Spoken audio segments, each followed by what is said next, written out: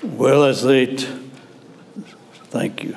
As they sang tonight, I trust that chorus, "Take my life, let it be ever only all for thee," is your testimony and your desire, because that's what it's going to take to get us to where God wants us and where He can use us. I wrestle about where I should go this evening for the service. I tell Barbara oftentimes, I said, it's not a problem of having something to preach. It's where do I go? It's like a vast ocean of truth. Where do I dip? And the last night is always a little difficult, knowing that I need to perhaps tie up some loose ends and share with you my final message. And I think I have found it. And if you have your Bibles, I'm going to invite you to turn with me to the Gospel of John in the 13th chapter. John chapter 13, and I like to read beginning with the very first verse. John chapter 13, beginning with verse 1. And I will again invite you to stand with me for the reading of God's Word.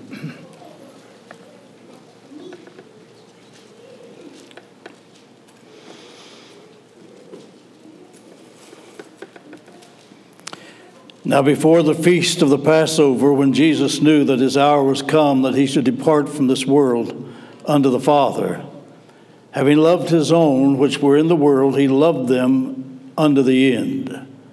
And supper being ended, and the devil having now put it into the heart of Judas Iscariot, Simon's son, to betray him, Jesus, knowing that the Father had given all things into his hands, and that he was come from God, and went to God, he rises from supper, laid aside his garments, took a towel, and girded himself. After he poured water into a basin, began to wash the disciples' feet, and wiped them with a towel wherewith he was girded. Then cometh he to Simon Peter. And Peter said unto him, Lord, dost thou wash my feet? Jesus answered and said unto him, What I do thou knowest not now, but thou shalt know hereafter. Peter said to him, Thou shalt never wash my feet. Jesus answered him, If I wash thee not, thou hast no part with me. Simon Peter said to him, Lord, not my feet only, but also my hands and my head. Jesus said to him, He that is washed needeth not save to wash his feet, but is clean every whit, and ye are clean, but not all. For he knew who should betray him, therefore said he, Ye are not all clean. So after he had washed their feet, and had taken his garments, and was set down again, he said unto them, Know ye what I have done to you? You call me Master, the Lord, and you say, Well, for so I am. If I then, your Lord and Master, have washed your feet, ye also ought to wash one another's feet. For I have given you an example that you should do as I have done to you. Verily, verily, I say unto you, the servant's not greater than his Lord, neither he that is sent greater than he that sent him. If you know these things, happy or blessed are ye if you do them. Shall we pray? Father, we are thankful that you showed us by your example how we are to live. But you not only show us how to live, you come to indwell us, to live through us. You did not come merely to teach us. You never came merely to teach us how to live, but to indwell us and live through us your life, that the world might behold the beauty of Jesus in us.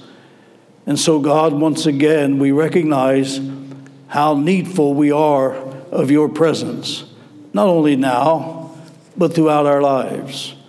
And may the very presence of God fill us, and by the ministry of your Spirit, teach us, guide us into all truth, until one day we see you face to face. Thank you for gracing us one more time with your wonderful presence. Have your way in our midst, and we will praise you for whatever you do. In the name of Jesus, we ask it. Amen. You may be seated. I think of all the various scenes in the life of Jesus Christ. This is probably one of the most precious and yet one of the most serious that you will find in his whole earthly ministry.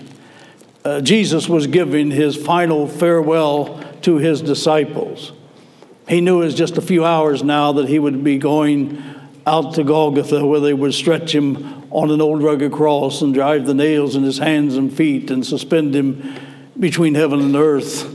And there he would give up the ghost for your sins and mine.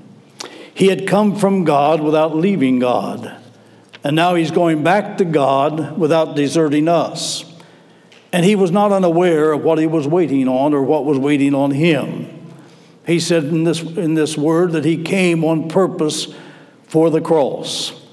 The cross and all that he endured did not just happen to him. It was in the purpose and plan of God long before it ever occurred. In fact, judicially, Jesus had submitted to the nails of the cross long before man was ever created. He was the lamb slain from the foundation of the world. And long before we ever needed a Savior, we had one. Because long before there was ever a tree to make a cross out of, there was already a cross in the heart of our Savior long ago. Jesus was neither a prisoner or a victim. In verse 2 and 3, we notice this. Even though the devil had already put it into the heart of Judas to betray Jesus, it said that God had given all things into his hands. In other words, he not only had control of the situation, he had full authority over the situation. They didn't take his life. He gave his life. It was on a voluntary basis as well as a vicarious death, because it was for you and me that he died. Now, he said earlier that he was the way, the truth, and the life. And he who was life knew life's origin as well as its destiny. In fact, he taught us that out of death comes life. You remember in the chapter before this one, he said, except a grain of wheat fall into the ground and die, it abideth alone. But if it die, it brings forth much fruit. And so he was teaching us, it's almost some paradox. Out of death we live. Multitudes have never found the true meaning of life. You live around them every day. In fact, they seek fulfillment in various ways. In pleasure, they seek it in possessions, and they seek it by being prestigious in some manner. And there are others who are bored with life, and they try to lose their life in alcohol or some addictions, drugs, booze. And there are those who become so disenchanted with life that take their life. It's becoming almost an epidemic in our society today, and it's a very tragic thing. But Jesus is saying to us, if you die, you'll live. Now that's a paradox. In other words, let me die, lest I die. Only let me see thy face. In John chapter 12, he that loveth his life shall lose it. But he that loses his life for my sake will keep it unto life eternal. There comes a point where we take our hands off. It's no longer I living, Paul says. The life I now live in the flesh, I live by the faith of the Son of God who loved me and gave himself for me. He said, if you suffer with me, you'll reign with me. This is language that the world knows nothing about. That's why I said there's a certain discernment that comes through the Holy Spirit, because without the Holy Spirit, it makes no sense. And consequently, he's showing us some of the mysteries of godliness. In these few verses, he graphically reveals to us the true meaning and purpose of life here and hereafter. Two things I would sort of hang in the flyleaf of your mind this evening. I want you to note Christ's mission, and his mission becomes the Christian's mandate.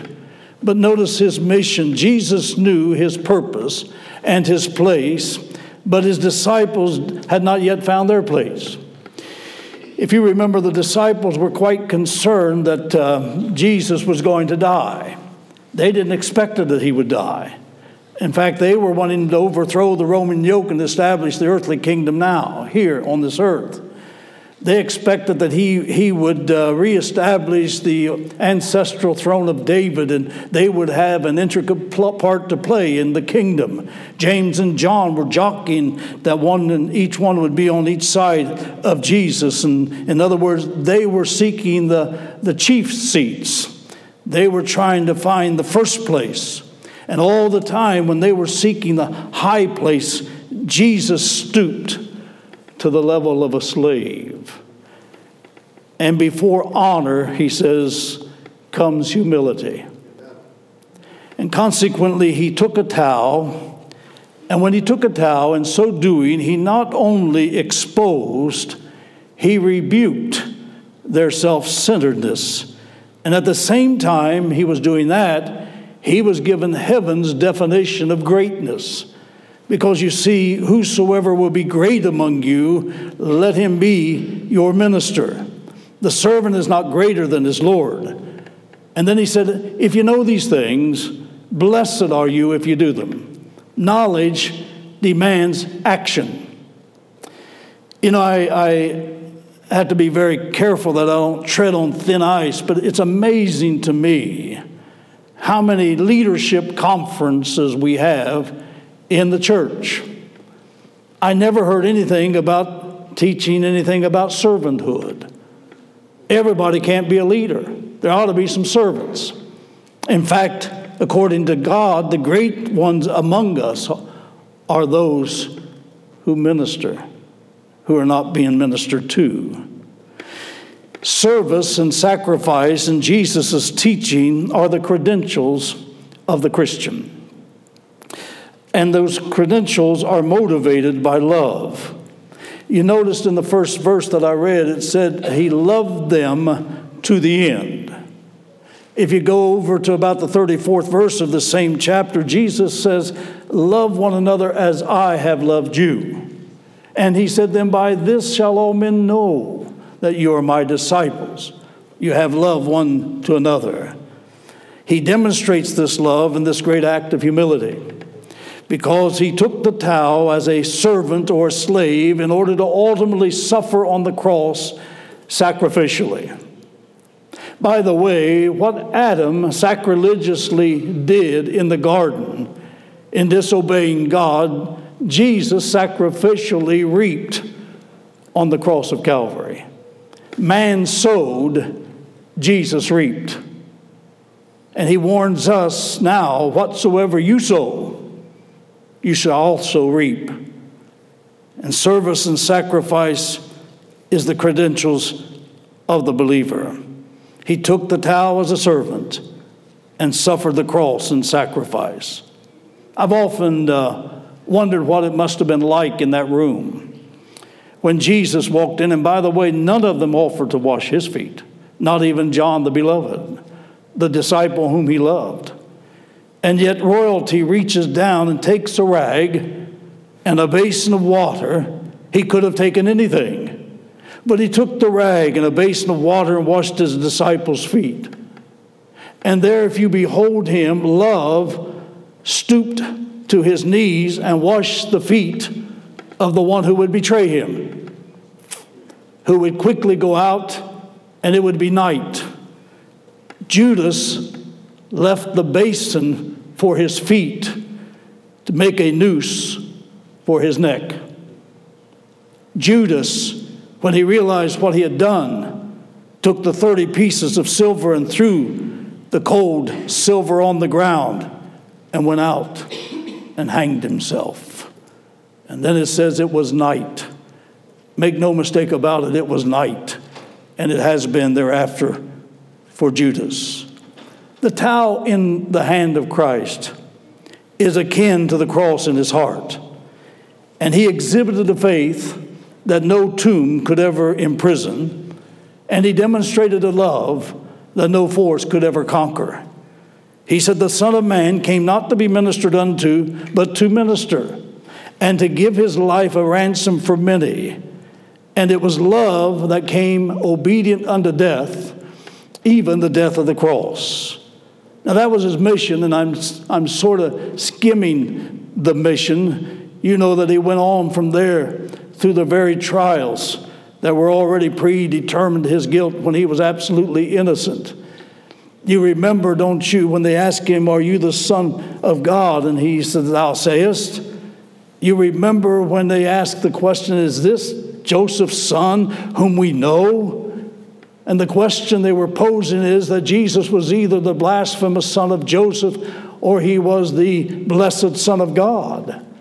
And I can tell you they found out that he was indeed the blessed Son of God when he rose from the dead out of that old tomb and kicked the end out of it and made it a thoroughfare to the New Jerusalem. It was as though God took to the microphone and said, "He is the Son of God." And when he went out and gave himself on the cross and suffered and bled and died, I've ever been so thankful that his final words were not, "I have failed." His final words were, "It is finished." What if his words were, "I have failed"? And maybe I shouldn't even exercise my thought life in considering that, but what if he would have said in the final hours, "I have failed"? I can tell you this much: hell would have held high carnival, and the devil would have been the victor, and the angels would have dropped dead on the streets of the celestial city, and God would have had to retreat into the eternities of the past, never to be heard of again. But thank God he didn't say, "I have failed." He said, "It is finished." And what he meant, he said, I just simply laid the capstone on an uttermost salvation, and there is no more need of any more sacrifice. It is finished, and you now have access to the heavens. Amen. What a Savior. I'm glad I know him. Now, if that is his mission, he gives to us the Christian's mandate in verse 15. When he did all of this, he said, "I have given you an example that you should do as I have done." Interestingly enough, in verse 8, when Jesus was talking about washing their feet, and Peter, of course, cried out in protest, "You shall never wash my feet." And our Lord just simply replied, "If I don't wash your feet, you have no part with me." I don't know what that would do to you, but that would frighten me to death. If I don't wash your feet, you have no part of this with me. And Peter immediately recognized what he was talking about. He said, "Oh man, not only my feet, my hand, my head. In other words, wash me through and through. I want to be yours." The washing of the feet symbolized the cleansing from all sin that would result when Jesus girded himself at the cross and washed the hearts of men. You know, in following his example, I worry sometimes that we have the idea, well, we just have to sort of imitate Jesus. It's utterly impossible to imitate Jesus. In fact, if you want to know what he's saying, I want to live like Jesus through his inhabitants of us. The cleansing results in our being filled with the Spirit and him reproducing his life in you and me. If we ever serve as he served, if we ever love as he loved, you cannot do that in the natural. I can tell you that. It's only when we've been cleansed from all of our pride and self-centeredness and our arrogance by the atoning sacrifice that was made on Calvary's cross. Life is a gift from God. And we will one day have to answer to the way we've either invested it or squandered it. But life is a gift from God. And the only investment that God is going to honor when it comes to spiritual life is that which is poured out in the service for others. We do a lot of laboring that has no eternal merit at all. We do a lot of things that has no eternal value. But I can tell you, when you serve others as God serves us, it has eternal implications. You know, religious life can be lived on three different levels. It can be lived on an artificial level. I've seen that. You've seen that. Or on a superficial level, or on the sacrificial level, which Jesus calls us to. Jesus paid the ultimate sacrifice, and he is calling us to be living sacrifices. Literally his, but still alive. His demanded the blood, death. Every previous sacrifice pointing to Christ All the lambs and the bulls and the bullocks and all the rest of the sacrifices were brought into the sanctuary and they were slaughtered. When Jesus offered himself, he was the Lamb of God, and he also died. He gave up the ghost, and he died. But thank God, after death, 3 days later, he rose again. We do not serve a dead God. We serve a living Christ. In fact, I think it's interesting sometime you go through the Acts of the Apostles and you will discover every sermon after his resurrection, every sermon that the apostles preached, they never mentioned his crucifixion. They spoke of him as the living Christ, following the cross. Oh, it's, by the way, kind of interesting to me. No time is it recorded from the resurrection until the descending of the Holy Spirit that one soul was added to the church. But when the Holy Spirit came on the day of Pentecost, 3,000 were added to the church, 5,000 another time, and there was added to the church daily such as should be saved. In other words, he doesn't merely want us to imitate him. He wants to inhabit us until his Spirit works through us. And through that, souls come to know him. He lived his whole life. Jesus lived his whole life for others. He provided the rivers and the streams for both beast and man to drink. Yet he himself was thirsty. He provided the cattle lowing in the pasture, and he clothed the field with the grain. But my Bible tells me he himself hungered. He healed thousands of broken hearts, but he had his own heart broken. Being a carpenter's son, no question, he helped his dad construct houses for others, but my Bible says he was homeless.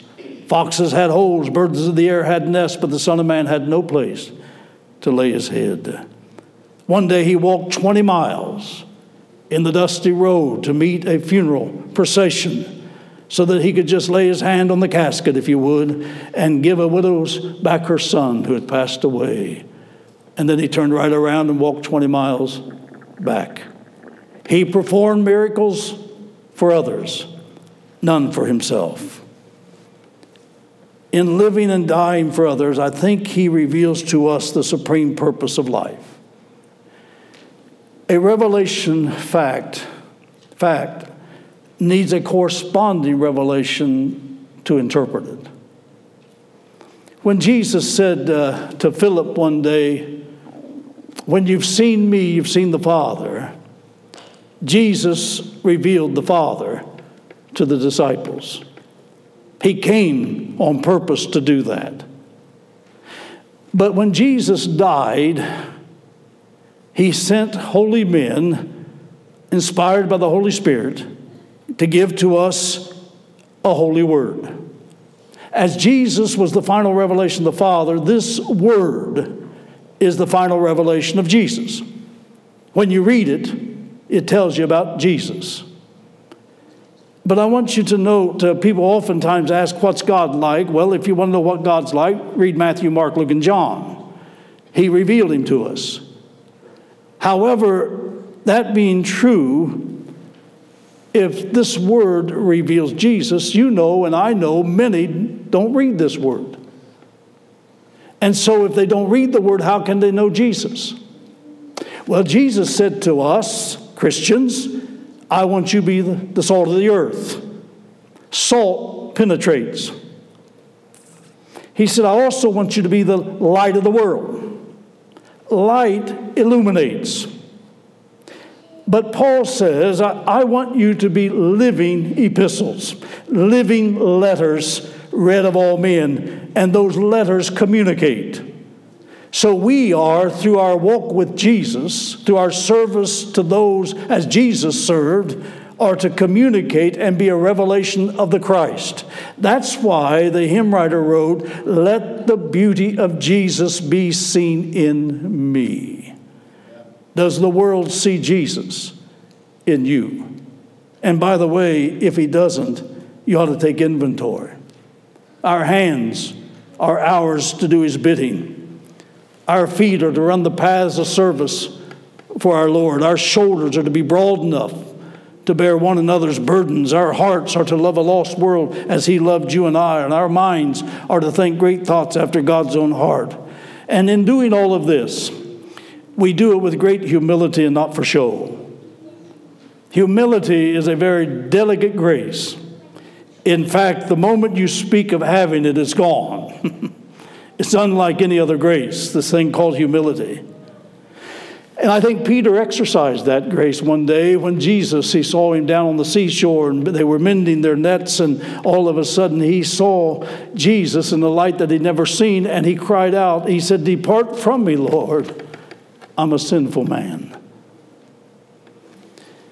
You know, the world's philosophy today is go for the gusto, climb to the heights, see if you can scratch for the top.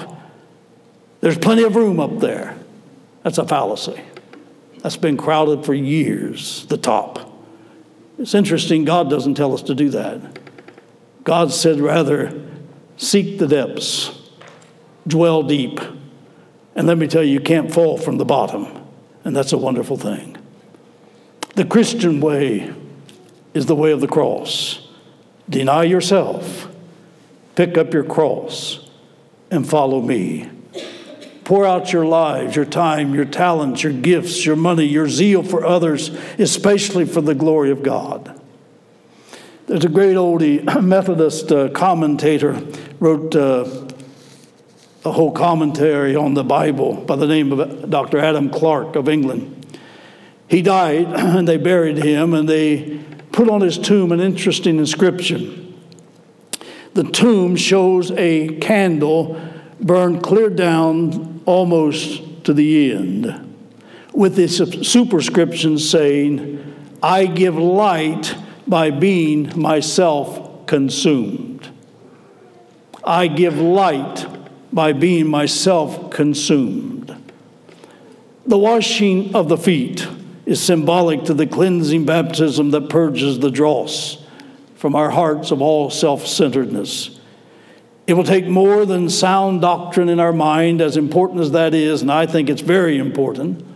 It'll take more than an experience at an altar to reach a lost world. Because I discovered, and it was so in my own life, I didn't know anything about Bible. I didn't know anything about doctrine. I didn't even have an experience when I first came into the church, and so all of this was foreign to me. But I do want you to know the practice of selflessness, the ethics of the Christian holy life, is the point of vital contact with the world. I was in a church some time ago, and as I was standing like here back on the back wall, there was a sign. Apparently they wanted me to see it. And it says, if I can recall, "The world doesn't care how much you know until it knows how much you care." That is true. Because the first instinct for Jesus that came even into my own life was I saw people who showed me a love that I'd never seen before. Showed me a ministry that had never been my experience. Who showed me a kindness and a generosity as a young lad that I'd never witnessed in my life. And if we live as Christ, who is our example, our witness will be clear and the message will be relevant to those around us.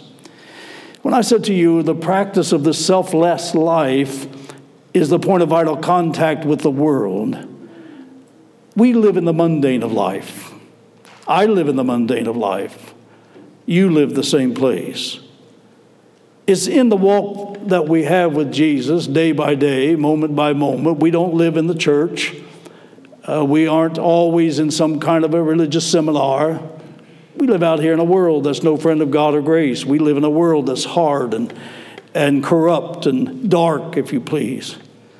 But when you walk in this world as a light that will illuminate it, or a salt that certainly will penetrate it, when they witness our love in a world of hate, and when our joy is displayed before them in a time of sorrow, and our world is facing sorrowing times, and when our peace of God is demonstrated amidst all this turmoil, I want you to know that you're going to make a difference.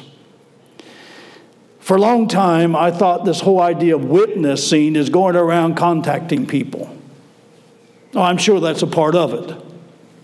But I don't think that's nearly the depths of what he means when he says, ye shall be my witnesses.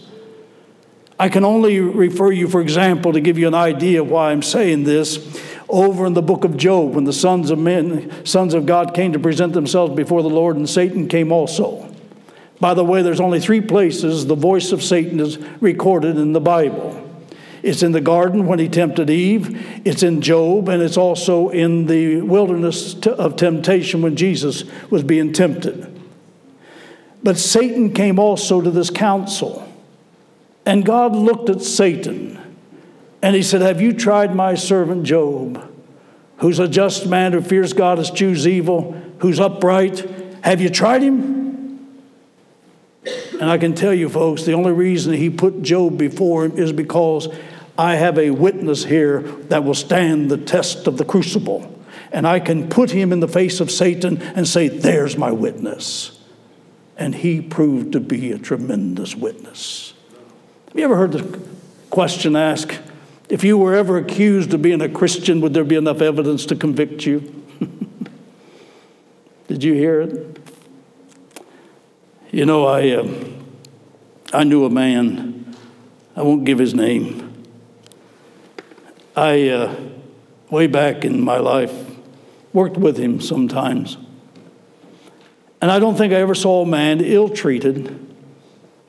I never saw a man that I think people took advantage of, literally stole from, more than this godly man I know. I never saw him one time retaliate.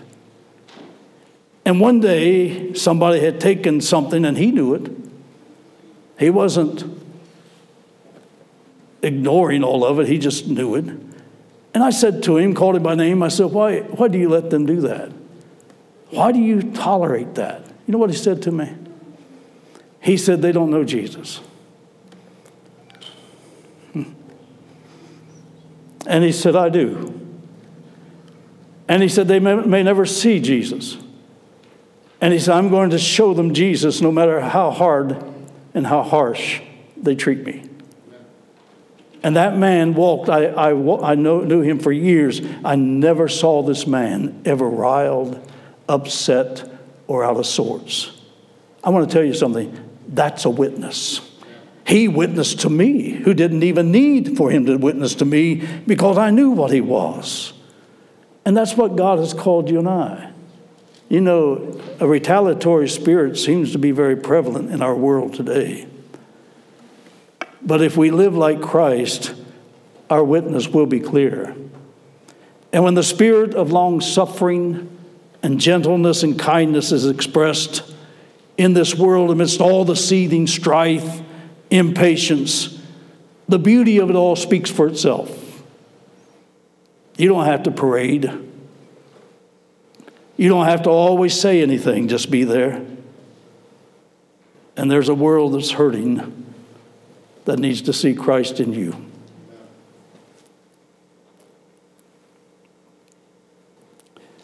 Let me just say, if we refuse the towel and the cross, you can never live a life of service and sacrifice. But if you follow the example of Christ, guard closely your relationship. Did you notice in this setting, I thought was very telling, when Jesus said there was going to be one betray him, did you notice all the murmurings around those disciples? Who is it? Who do you think it is? Peter looked over to John, who was leaning heavily on the bosom of Jesus, who was his favorite, if you please. John, find out who it is. And he asked him, who is it? The one I give the sop to. But do you know what they were doing? They were taking inventory. Is it me? Would I do that? You remember, don't you? Peter denied him after this. You know, one day when Jesus looked at Simon Peter, who said, I'm going to go all the way with you, Jesus. I'm going to go to prison. I'll even go to death with you. And then you remember 3 times he denied him, and that Jesus looked at him, went on into the courtroom, and he went out and wept bitterly. Do you know that Jesus told him he was going to do that? Jesus said to him, Simon, Simon, Satan desires to have you, that he may sift you as wheat. Do you know the word desire is a court word, an attorney's word? He desires to have you. In other words, Satan was going to the very courts of heaven, wherever it was, and challenging Christ's right to Simon Peter. And by the way, folks, the battle is in an invisible world that's going on. There are 4 major influences in life, and they're all invisible. The world, the flesh, the devil, and the Holy Spirit. And thank goodness the Holy Spirit is greater than all the rest. But Satan wanted him so bad, he was charging and challenging Jesus' rights to him. And then Jesus said, he desires to have you, but he said, I want you. He said, I have prayed for you that your faith fail not. Do you know the word prayed that Jesus used is the same root word as the word desire? And in essence, he's saying, yeah, he's going to the courts challenging my rights on you. He wants you. But he said, I want you, so I'm pressing your case urgently to the Father.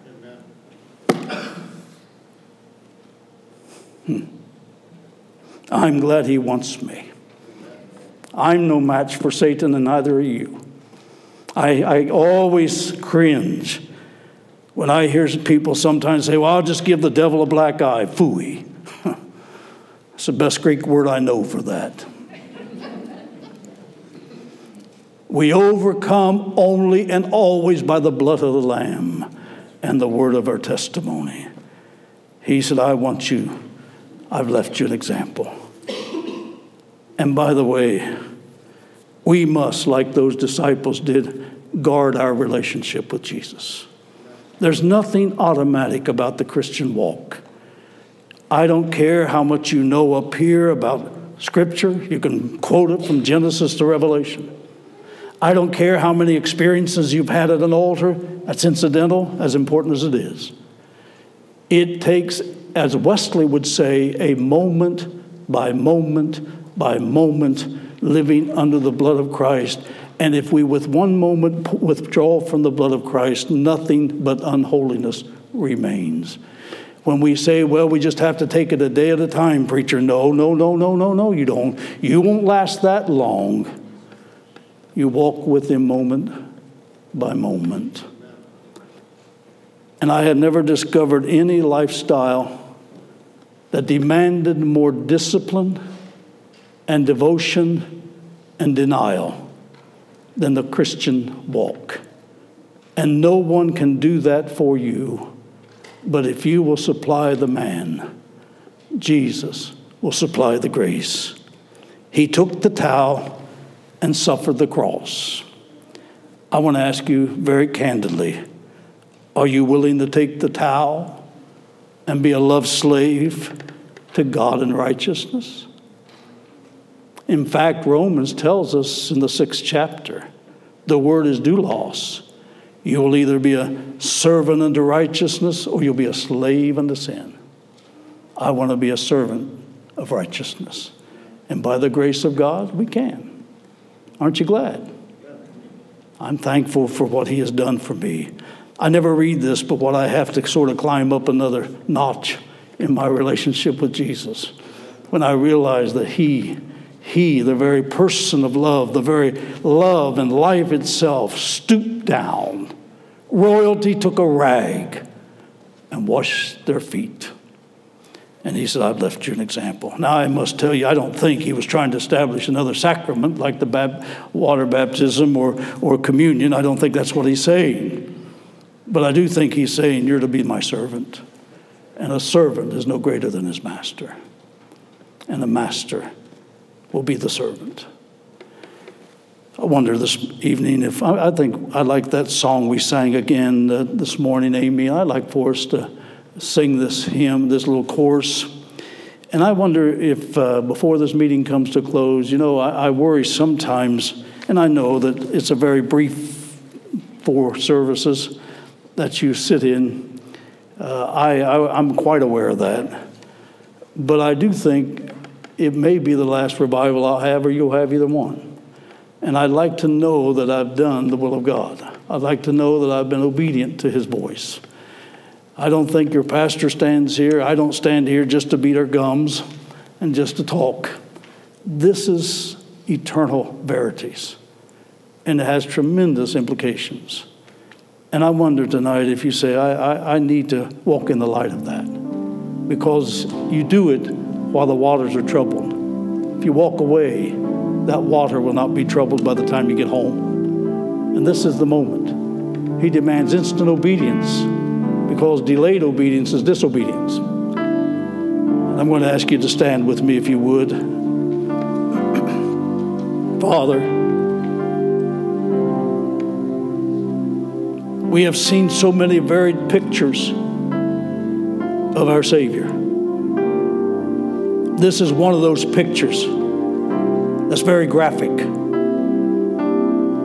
where he not only reveals, he rebukes our arrogance, our self-centeredness. And then he gives heaven's definition of what true greatness is. And that's to be a servant, not to be served. We live in a world that loves to be served. We live in a world that loves to be first, climbing the ladder of success. Dog eat dog. It's very prevalent. But everything about the life of Christ was contrary to that. And he says, I'm leaving you an example. We cannot live the example without your inhabitants, without your indwelling. Because we discovered a long time ago, our outliving is due to your indwelling. I can't live out if it's not in. When we read the Sermon on the Mount, as beautiful as that sermon is and all the principles that's laid down, I cannot keep the Sermon on the Mount unless the preacher of that sermon dwells and lives within. And we are thankful for a lot of good things your word teaches, but it's impossible to live without you. Help us to be open to what you're saying. As we sing this song, if you feel the need that you'd like to kneel at this altar, feel free. We're not going to hold you. You've sat under service after service. You know where you are. If God speaks to you, mind him. It's a very crucial moment as he sings.